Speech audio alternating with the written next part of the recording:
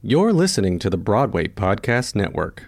Hey guys, it is Ryan. I'm not sure if you know this about me, but I'm a bit of a fun fanatic when I can. I like to work, but I like fun too. It's a thing. And now the truth is out there. I can tell you about my favorite place to have fun. Chumba Casino. They have hundreds of social casino style games to choose from with new games released each week. You can play for free anytime, anywhere. And each day brings a new chance to collect daily bonuses. So join me in the fun. Sign up now at ChumbaCasino.com. No purchase necessary. VGW Group. Void where prohibited by law. See terms and conditions. 18+.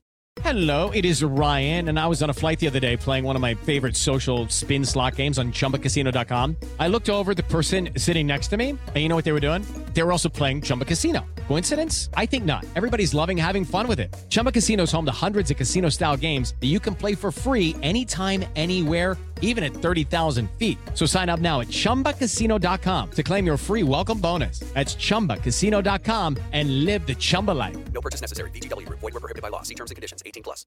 It's, I think, profoundly moving that theater only exists when there's an audience there. It is an inert form unless we're together as a community, and we're now living in a world where we're not able to do that. And it really puts a magnifying glass on the fact that design for the theater is meant to exist over the time of the show. It's not meant to exist to glorify just design, or it's not meant to be a coffee table book, although there's nothing wrong with coffee table books, but it gets its impact from existing in context of all these other things around movement and transition, and has a beginning, middle, and end, as does life.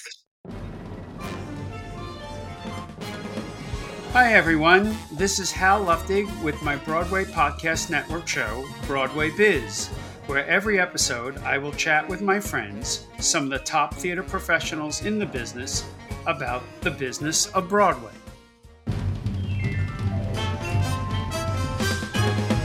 Come join the Broadway Biz. You'll be a Broadway whiz. You'll learn to raise cash to open your smash. You'll be all the rage from the pitch to the stage. In no time you'll know the business of show, the greatest job there is. So join our squad as we applaud Hal Luftig's Broadway Biz. Let's get busy with the Broadway Biz.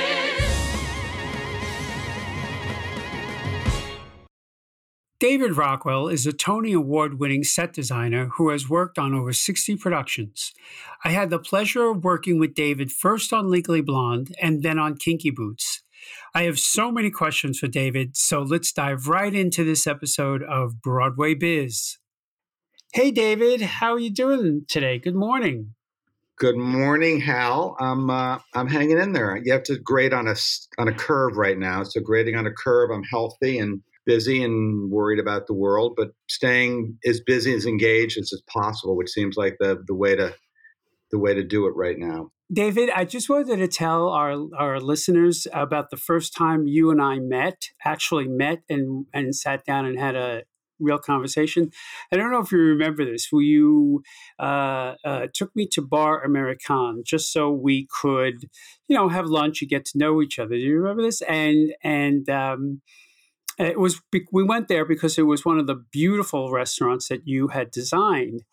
And one of the first things you said when we sat down was, guess how much this cost? And I thought to myself, wow, well, if he says it that way, it's got to be a lot of money, right? So I went, $5 million to me. And you said, how about try closer to 20? And I almost fell over and I said, David, we're never going to build a set for $20 million. Do you remember that? So I remember the conversation. I remember the content a little bit differently. What I remember, the thing about Bar American that there were many things about it. One, it was a restaurant, which I loved the world of restaurants and designing restaurants in the theater district, which I love more than anything. So it brought together my two worlds in an interesting way. And the thing about Bar American, there was that one wood screen in the entrance that we had made in Mexico, a carved wood screen, beautiful craftsmanship, where we found the artists who make it, as opposed to going through, a millworker and a subcontractor. So what I remember being proud about that I wanted to speak to you about and anyone who went in there is that you have to put the money where it's going to show and create kind of an emotional impact for the customer. And that was like a $6,000, quite inexpensive wall for an 18-foot tall carved wall. So that just goes to show you designers and producers remember different parts of stories. Isn't that the truth? You remember being over budget, and I remember being a great deal. That is very true. Next show we do, I'm going to remember that. Hey, David, so could you talk a little bit about what was your journey into architecture in the first place? How did you get to where you are now? Well, it wasn't anything linear. And I think like many things, when you look at something in the rearview mirror, you're able to pick out a path and a journey that isn't really visible when you're in it. There were sort of moments growing up in which there were things that really engaged my instinct to design. That was an early instinct that started with community theater on the Jersey Shore in Deal, New Jersey, where my mom had helped create a community theater there. In the summer, when that was acted, everyone in town, everyone in my family, I had 4 older brothers, everyone, it turned like from a very private suburb into this very engaged acting out community, really like Waiting for Guffman, which I didn't see until much, much later and hadn't come out too much later.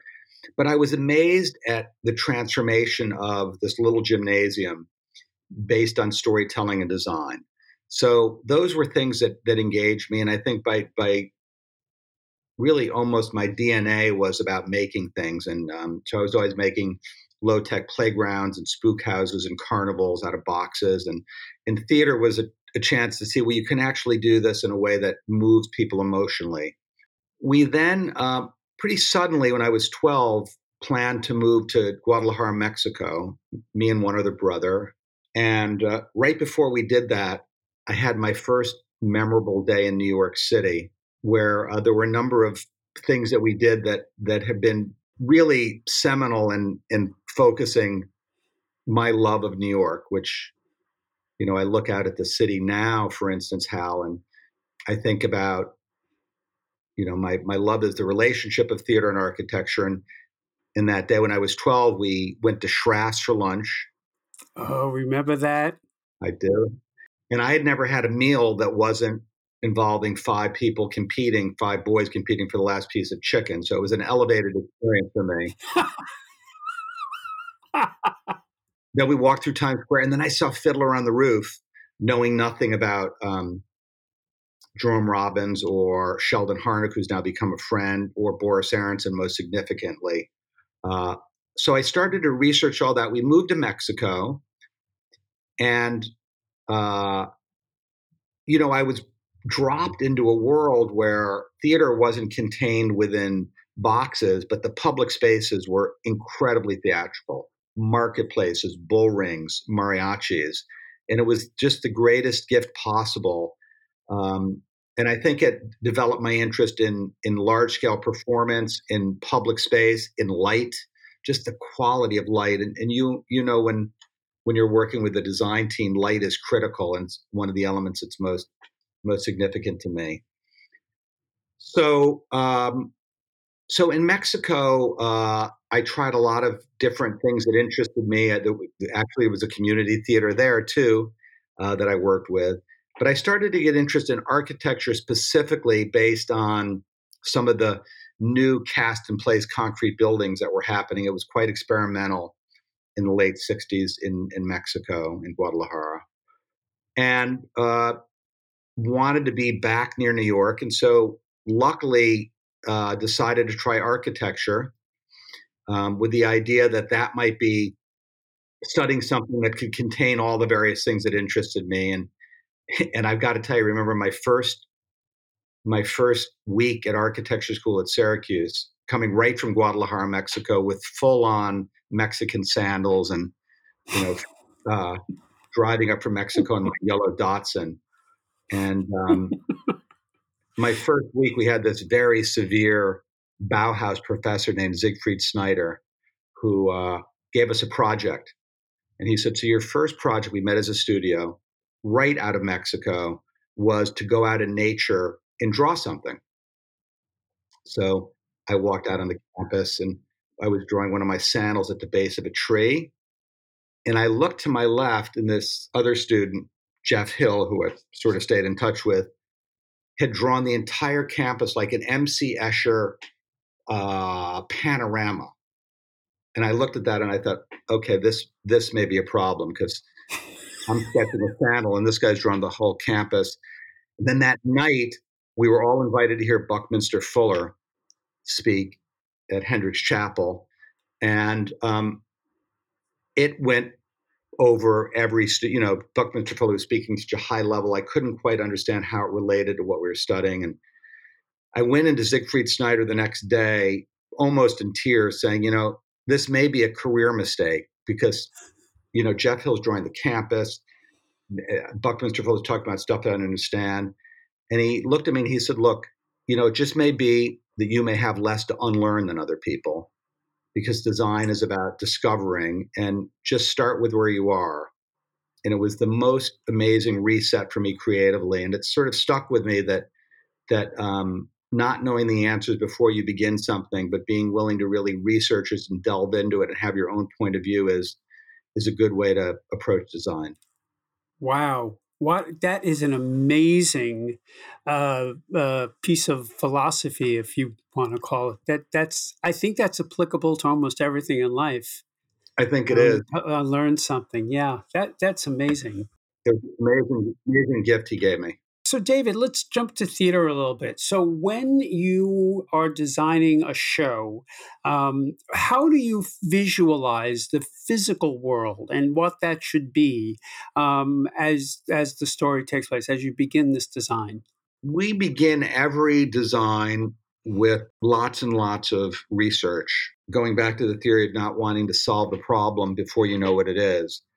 I think to serve the piece. The research can take many, many forms. The research starts out by really studying the play or the book and the music, some in-depth research into the locations called for. Thinking about, I find the most interesting moments to start to shape in designing a show are transitions. Transitions are, going back to the relationship of theater and architecture, every building, when you open that door and move through, you're discovering a new world. In theater, you have an audience sitting in place where, as they come into the theater and either the curtain rises or there's a set on stage, you have a chance to introduce the story in a way that really serves the piece. And that also comes from lots of conversation with directors, because I'm always amazed, Hal, that for any memorable moment in the theater, there's 20 artists who have put some mark in that moment. Choreography, lighting, tech director, music, costumes, the automation crew, the actors, clearly. So I think is a set designer, one of the things you get to ultimately do is create the world that all of that takes place in. And so you do all of that research, you meet with your team, and you try and find a way to set that story in a way that is compelling and flexible. I often look for, from a director or the writing team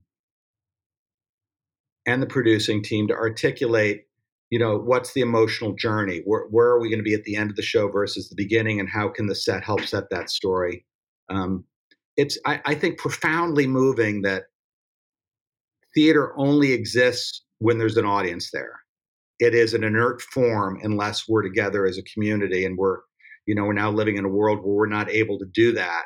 And it really puts a magnifying glass on the fact that design for the theater is meant to exist over the time of the show. It's not meant to exist to glorify just design, or it's not meant to be a coffee table book, although there's nothing wrong with coffee table books, but it gets its impact from existing in context of all these other things around movement and transition, and has a beginning, middle, and end. as does life. So I think it's one of the most amazing groups of artists to work with, and just such a privilege that I've gotten to sort of move what I do into that direction as well. Wow. So, David, you mentioned that you have a dialogue, and we'll get to the authors and director in a moment. But do you actually, is there a moment where you sit down with the other designers, light, costume, where you think about things like, or even the choreographer, where you think about movement and what the lights are going to look like, what the costumes are going to look like, sound, that inform the design of your set?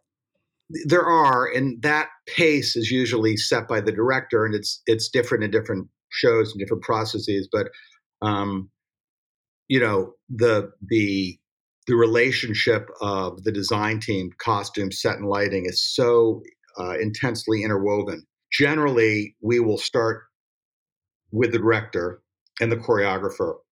Have conversations about how things move. How things move. Are they actor driven?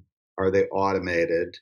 What are the big emotional moments we have to serve in the piece? So after that, in many cases, we will meet very early on with a lighting designer. We try to take into account, creating a set that's lightable.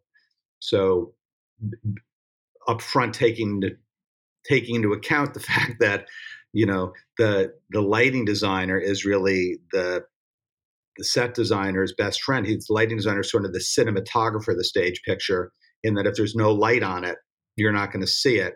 So creating something that can be lit and that can in many cases become a light fixture.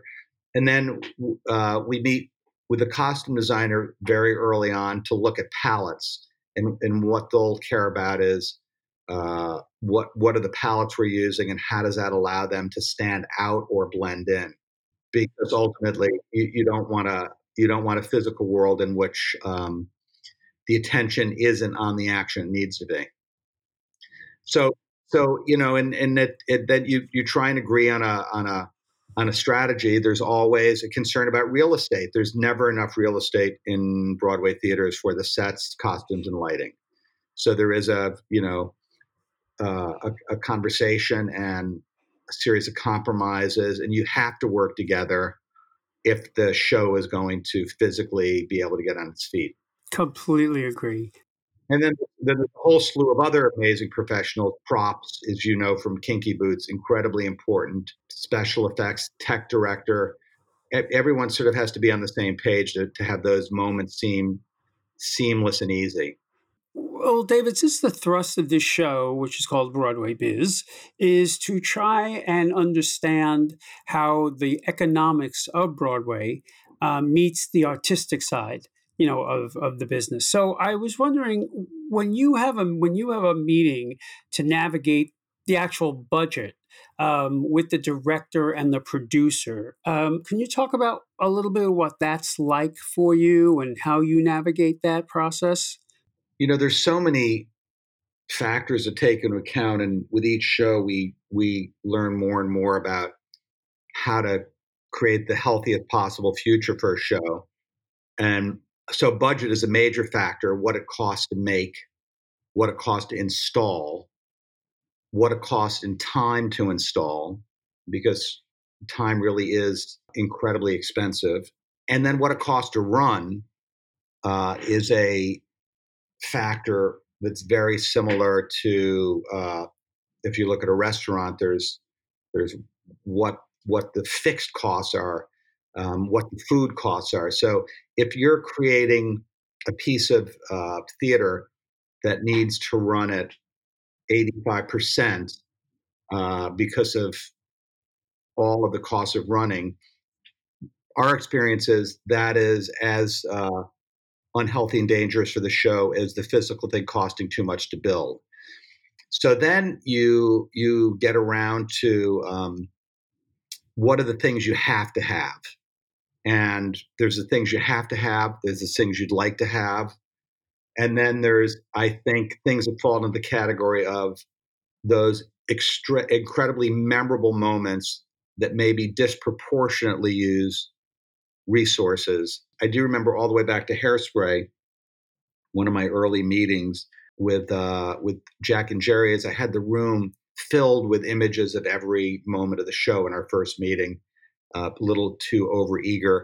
And, Jack's advice was, why don't we take everything out of the room to begin with, except the things that make you fall in love with Tracy Turnblad. Let's start with what are the physical things that emphasize that. So that started with her bed elevated and that drop of the people coming up behind her in those formed stone buildings that came in, of the people from Baltimore who were part of her life. So I think there's, what do you physically have to have? How can you build it so it doesn't have a disproportionate amount of running cost? And then trying to use those resources so that there's some highlights and lowlights. And that, that's just something I feel a designer can continue to push for, is have those moments that are magic. Hey, it's Kaylee Cuoco for Priceline. Ready to go to your happy place for a happy price? Well, why didn't you say so? Just download the Priceline app right now and save up to 60% on hotels. So whether it's Cousin Kevin's Kazoo Concert in Kansas City, go Kevin, or Becky's Bachelorette Bash in Bermuda, you never have to miss a trip ever again. So download the Priceline app today. Your savings are waiting. Go to your happy place for a happy price. Go to your happy price, Priceline. With the Lucky Land Slots, you can get lucky just about anywhere. This is your captain speaking. We've got clear runway and the weather's fine, but we're just going to circle up here a while and get lucky. No, nothing like that. It's just these cash prizes add up quick. So I suggest you sit back, keep your tray table upright, and start getting lucky. Play for free at LuckyLandSlots.com. Are you feeling lucky? No purchase necessary. Void where prohibited by law. 18+ terms and conditions apply. See website for details. And I want to just now transition into the same kind of question before the tour. So when you're imagining a set or the world in which this story will take place and the people in it will take place, do you ever think about, okay, now realistically, if this thing is going to tour, this is how we would have to modify that? When does that question about touring a show come into play in the set designer's mind? That is such a hard question, because there's two very different schools of thought. There are some shows, you always have that in the back of your mind, but keep in mind, even designing a show to go to New York, if you don't know what theater you're going into, you're in some ways taking a look at the range of potential theaters, looking at all their limitations, and creating a set that works within any of those limitations. Mm-hmm. So you're already taking your thinking and saying, well, we're going to make it work for these various stage depths. Sometimes the theater and you can have more freedom about that. I found directors and producers who have a point of view of, let's really get this to land in an amazing way in New York, and then we'll find a way to reinvent it for the road. Or let's come up with a solution that takes into account hard scenery takes up a lot of truck space, and let's see if we can't from the beginning take it into account. So I don't think there's one clear answer. I think one of the best examples I can think of was the tour of Legally Blonde, which was in New York, a physically big show that had the world of Harvard and Elle's kind of pink fantasy world, and then many other worlds in between. That was a case that we created what we needed to create in New York, and on tour, a lot of the invention was around Jerry being willing to have things be actor driven, so that the deck became less expensive, much less automation in the deck. And we used a lot of the lighting trusses for those moments when people would fly in. We doubled up. If you can double up the use of one thing, lighting and scenic. The other thing with a tour is you really have to take into account the size of the tour, the length of the stay. And you don't quite know that when you're doing the Broadway show. You don't know where that's going to land. So, but it is one of those things you want to take into account. I'm trying to think of another good example. Well, with Kinky Boots, which is an example well, we knew that the treadmill solution, which we tried originally to use available technology, which didn't exist in treadmills. So we had to make something that was variable speed, actor driven, and safe. So that was something that we developed that we knew would be a part of any production. So it had to be compact and movable. And then the environment went from hard to some strategically soft stretch pieces. Also, the other thing about Kinky Boots is there was something about the very believable world of that factory that emphasized the amazing story. So it was anchored in a physical reality with lots of research into what those factories looked like. And then those machines, which were cast fiberglass versions of machines that were light, were extraordinarily realistic. And it not only paid off for the audience, but it does things that props do that most audiences don't realize, is it invested the cast. So that cast, each one loved their machine, and that gave a kind of reality to what the ensemble was doing, which was one of Jerry's main goals. David, let's stay on Kinky Boots for a sec. Let's talk about that for a second and the design of that. Earlier in the program, you had mentioned the lighting designer, how he lights the set, and vice versa. And I do remember I worked on a show that will go on nameless, where the light design was always dark. It was like the whole thing was like you could barely see anyone. And I finally said to the lighting designer, "Why is it so dark? I can't see." He said, "Would you really want me to highlight that ugly set that's up there?" And I laughed. But, I want to tie that to the question I'm about to ask. In Kinky, if you think about it, the set wasn't a, colorful pop out like it was for Hairspray. It was a factory, and we never really left the factory. What was the process for you in creating that particular set that was basically a factory? And how did you meet those challenges that you talked about having an audience invested in the world you've created? Such a great story and such an amazing score. So starting out just working with you and Cindy and Daryl and Jerry, there was a level of passion about it and I think that sort of the team responds to that passion. So we did a huge amount of obsessive research. First of all, looking at factories on stage. So there were other examples. So we wanted to look at other examples where factories had been done on stage, and we knew for sure that we didn't want the cartoon caricature, and I'm not saying cartoon pejoratively, but what would be the sort of exaggerated reality of a musical factory, which many musicals fell into, like The Pajama Game. That was not meant to be and we also didn't want Donmar, black brickback wall. So one of the things we worked on was creating a very compressed world. So the side walls angling in created a compressed world in which the cast felt huge, and it was almost like a kind of magic box that things could expand out of. And we had worked with Ken Posner a lot.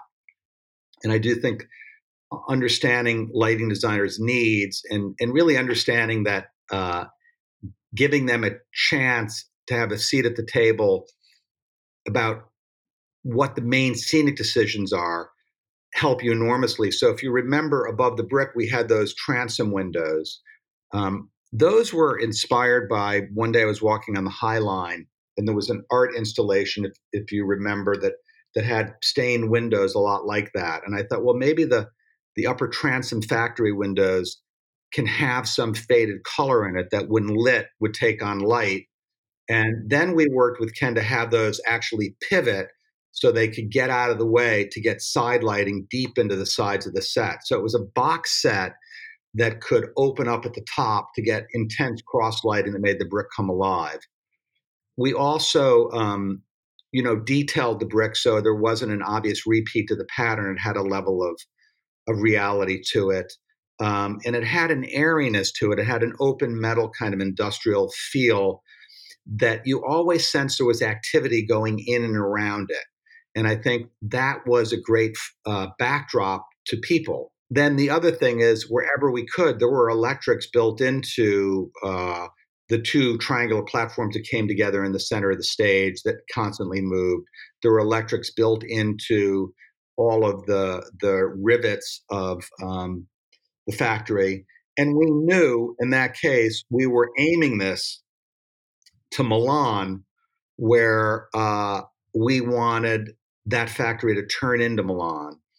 And what we ended up doing in the one cover, we had two ways to cover the stage. One was the sliding panels that they were the show drop, and then the in one location that was used throughout to see when there was life in the factory or not, based on the large window. But then we had this red curtain, and that factory had on all three sides covered, so it was exactly the same shape, as if the factory had become this mirrored sort of fantasy extravaganza at the end. And it's thrilling to know you don't control the whole process. I think it's something in architecture that I'm always going back to, and that is that, buildings like theater come alive when there are people in them. In a restaurant, you control just a small piece of the experience, but you can take into account what everyone else is doing. And in Kinky Boots, I think there was great synergy between Ken Posner, Jerry, and us. I would completely agree with that. One of my most uplifting and favorite things was watching you guys work during Tech and Out of Town in Chicago, and even when we came back to New York, because if you remember, that's when all those Milan lights were actually added. In Chicago, it was much more subdued. We also added a runway, do you remember, in New York, that could do a lot more, because we realized the end of the show, people really wanted to have a communal celebration in that number. So the runway opened up and did other things. We also got rid of the doghouse with the knives went into during Magic Box. Lola's second up of the Magic Box. When they do the revival of Merlin, that thing's coming back. Yeah, you betcha. You betcha. David, you touched on something that I wanted to ask, which is, restaurants and theaters. Many of the listeners may or may not know this, but you were the architect to renovate the Helen Hayes Theater for Second Stage when they obtained ownership. And it is a gorgeous theater. Anyone who's not been in there should absolutely buy a ticket for the next production and just see the theater. It's gorgeous compared to what it was.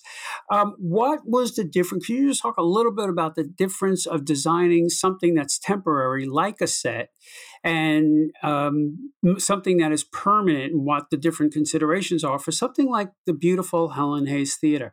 I got to say, just to put into context the moment we're in right now, which is such a painful moment for the world and for cities, and living in New York, we see the public spaces of the city being used to try and create fairer change. You see the need of public space for people to demonstrate points of view, feeling, needing change, gathering together, the force of people live doing that. And, I think that cities are like empty theaters without people, with no content. And in the 41 Broadway theaters, now that none of us are in them, I think it's a chance to realize what miraculous things those are, and how miraculous the artists are who come together, and that we take the time to have these spaces that honor storytelling. And so when I was approached about the Hayes, I was super excited to have a chance to work on one of these rare buildings. And so we looked into its history, fascinating history. It was built as the Little Theater. I think I'm bad on 1912, I think, but it may be 1918. I think 1912, with a little over 300 seats. It was built, Hal, as a reaction to big commercial theater. So even back then, there was the reaction against big commercial theater. Later, a balcony was added. Then it had many renovations, and it had been landmarked. So we studied the landmark designation. We studied the theater. And we had a couple of key goals that Carol Rothman at Second Stage articulated. Make it a better place for everyone working there, better facilities, better backstage facilities, ADA accessible to all seats, easier load in, better electric distribution, less money needed to put on a show because it was built in, and a better experience for audiences. Although the seating size and the seating quantity was also landmark. So, it was built at a time when seats were small, and that was part of the inheritance of the landmark. We did then say, well, one of the other goals is to have it make a statement about Second Stage and contemporary American playwrights. So we looked at this interesting history that Broadway theaters went through when the walls were used as a kind of canvas for color, like the New Amsterdam Theater with all that beautiful terracotta. And then I found that when it opened up originally, it had these tapestries hanging in it. And we came up with the notion of taking one of those tapestries and creating an artwork that's a pixelated version of the tapestry that was there that happens to be of the Greek gods of theater, all in what I'll call Joseph Urban Blue, who was one of my major set designers, a real hero who was an architect and a set designer, and has a blue named after him called Urban Blue, sort of deep cobalt blue. And then that color would go lighter in the back walls and darker till it gets to the stage, so that the audience is the audience naturally, like an X-ray of experiences, their eyes move towards the stage. So it's almost a magnetic pull to the stage. So it was a amazing, wonderful, challenging, terrifying. I didn't want to be the person who broke the Hayes Theater, and so I took the assignment really seriously. And then we amazingly got to do the first show in there, Lobby Hero, with Trip Cullum. And that was really interesting to just realize I had to stop looking at the walls and look at the stage, and, got to sort of work in that space. Well, David, one of the other things I've always wanted to ask is I've noticed when I'm in one of the buildings you have designed, and the two I think of right off the top of my head is the Hayes and the JetBlue terminal. Yeah. I always feel like, wow, there's room here. I'm not like bunched in. Do you think of or take into consideration like traffic flow, if you will, in these spaces, these bigger spaces? Yeah, I think people experience space like you experience dance. So it's something we really think about, sequencing of spaces. In most cases, when you think about your impact, it's how spaces line up. I like to look at Radio City Music Hall, which, has the most exquisitely choreographed set of spaces with that lower box office, then that vertical soaring lobby with a stair, and then that sunset view. So 3 very different kinds of spaces, but connected. That applies in the case of JetBlue. One of the things we recognized is whenever I go to an airport, it's impossible to find your gate. There's something so counterintuitive about signage laid onto the design. So we wanted a space that was more intuitive, and the movement led you as you were leaving the city. You went through security, and then you came through that marketplace where there's places to sit, all focused on looking out in the 3 directions where you can clearly see your gates. We recently had a chance to renovate United Terminal at Newark, Terminal C, and we got to study that even further. That if you can deal with the anxiety of getting people to where they need to be, and use design as a way to physically get them in view of their gate, then it's possible for them, if they have a place to sit and have a drink and relax, they can do that. But as I think in the case of JetBlue, we brought in Jerry Mitchell as a choreographer, because JetBlue kept saying, we're afraid this is going to be a train wreck in terms of how people move. And of course, Jerry has not shy about having answers to many things. So he showed us what a movement pattern might be like when you arrive in the city, getting into the rhythm of the city, and what it might be like when you're leaving. Yeah, I remember when Jerry told me he was doing that, he was joining you as a choreographer. And I said to him, that's great, Chair, but, personally, I don't tap dance, to my gait. So I don't understand this. But what you said was so beautifully said and explains exactly his role in doing that. Congratulations, because JetBlue and the Helen Hayes are really, in my opinion, two different spaces, but spaces where you don't have what you said is anxiety, which is true, about how do I get somewhere? How do I get to the bathroom? Is a big one in the theater. How do I, get... There's going to be a whole new set of rigorous things for designers to embrace about how do I get to the bathroom safely? How do I, how do we sequence people in and out? So choreography and sequencing is going to be even more important as we think about trying to start to feel safer in smaller groups and then in bigger and bigger groups and inhabiting our city again. Yeah, but I'm very hopeful. You know me, I'm very optimistic, and I'm optimistic that we will figure this out. May not be in the next 2 months, but we will figure it out. And Broadway, because of what you said, the need of people to experience storytelling live and to actually be with other people when they experience that.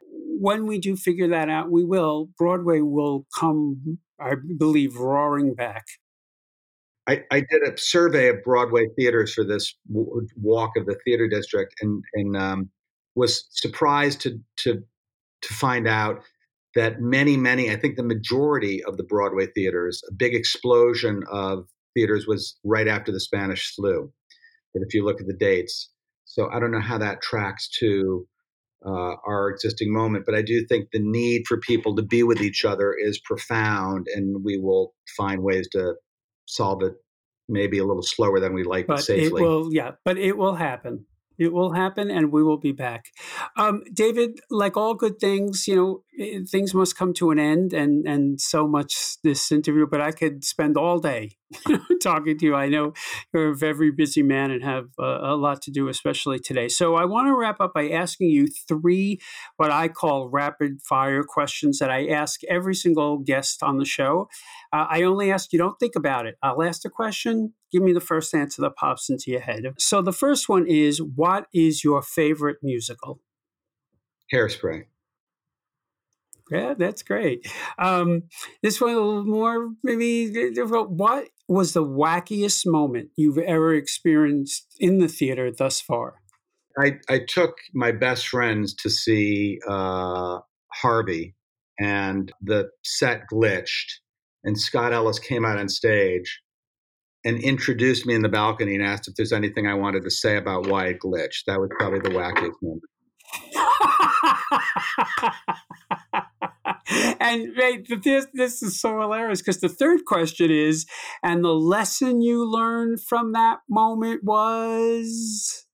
Life isn't perfect, and sometimes things glitch, and I do, and also, in fact, when things glitch and are reset, the audience is then aware that they're seeing a one-time bespoke thing that will never, ever be the same. That is very true. That is very true. I think for me, a second lesson from that is never, as the designer, be in the theater when the set glitches. And at all times, carry muscle relaxants. Touche. Well, David, thank you so much for joining us. Thank you. Really, really a fantastic talk. Thank you. Be well, and I hope I'll see you soon with Becoming Nancy. I would love that. Take care. All right. Bye. Thank you for listening to today's episode. Broadway Biz is part of the Broadway Podcast Network, is produced by Dylan Marie Parent and Kevin Connor, and is edited by Derek Gunther. Our theme music is by Nell Benjamin and Larry O'Keefe. Be sure to subscribe to Broadway Biz and follow us on Instagram at Broadway Biz Podcast.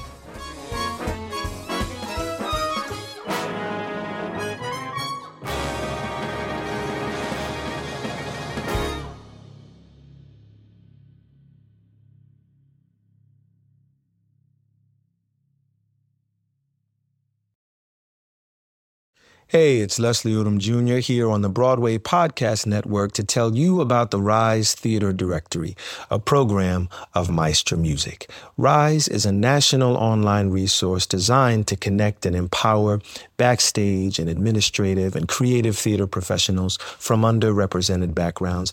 If you work or aspire to work in the theater community, this can help you find your next project. And if you hire theater professionals, search the Rise Theater Directory to find your next team.